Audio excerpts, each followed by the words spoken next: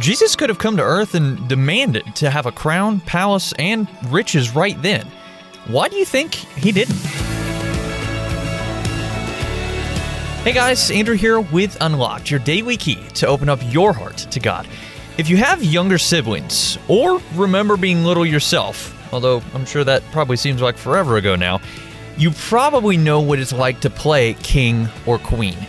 And every good monarch needs some kind of crown, right? I mean, it's a sign of position and honor, and the role.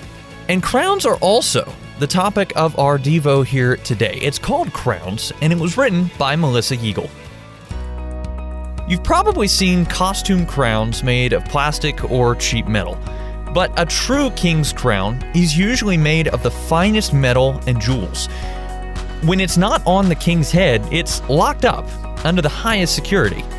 Only the king is allowed to wear it. And kings only become kings by birth or by conquest. Jesus is God's only son. God is the King of kings, and so his son should be his rightful heir. Yet, even though he is the rightful king of the universe, Jesus came to this earth as a humble baby, never demanding the riches or wealth he deserved. Jesus was given a crown while he was here on earth, but it was not fancy at all. As Jesus approached his death on the cross, the authorities mocked him. They had heard he claimed to be a king, so they gave him a crown of thorns. When they pressed it into his head, it caused him to bleed. A crown is meant to give a king honor, but this crown was meant to mock the king of the universe.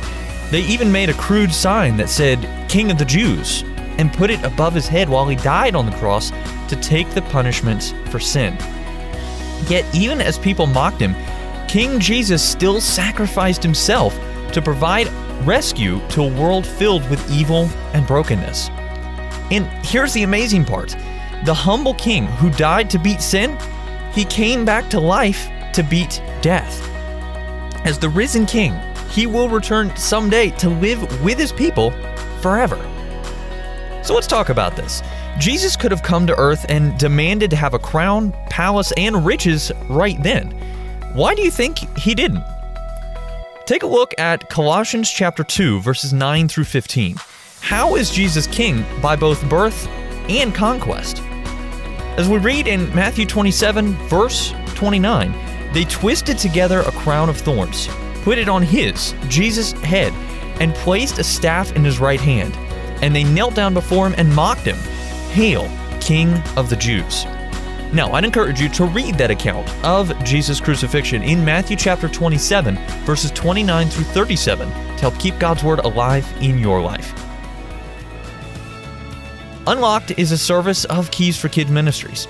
How would you like to write for Unlocked, just like Melissa did in our devotion here today? If you're interested, check out our writer's guidelines at unlocked.org, and you can find all the information you need right there. Until next time, I'm Andrew, encouraging you to live life unlocked, opening the door to God in your life.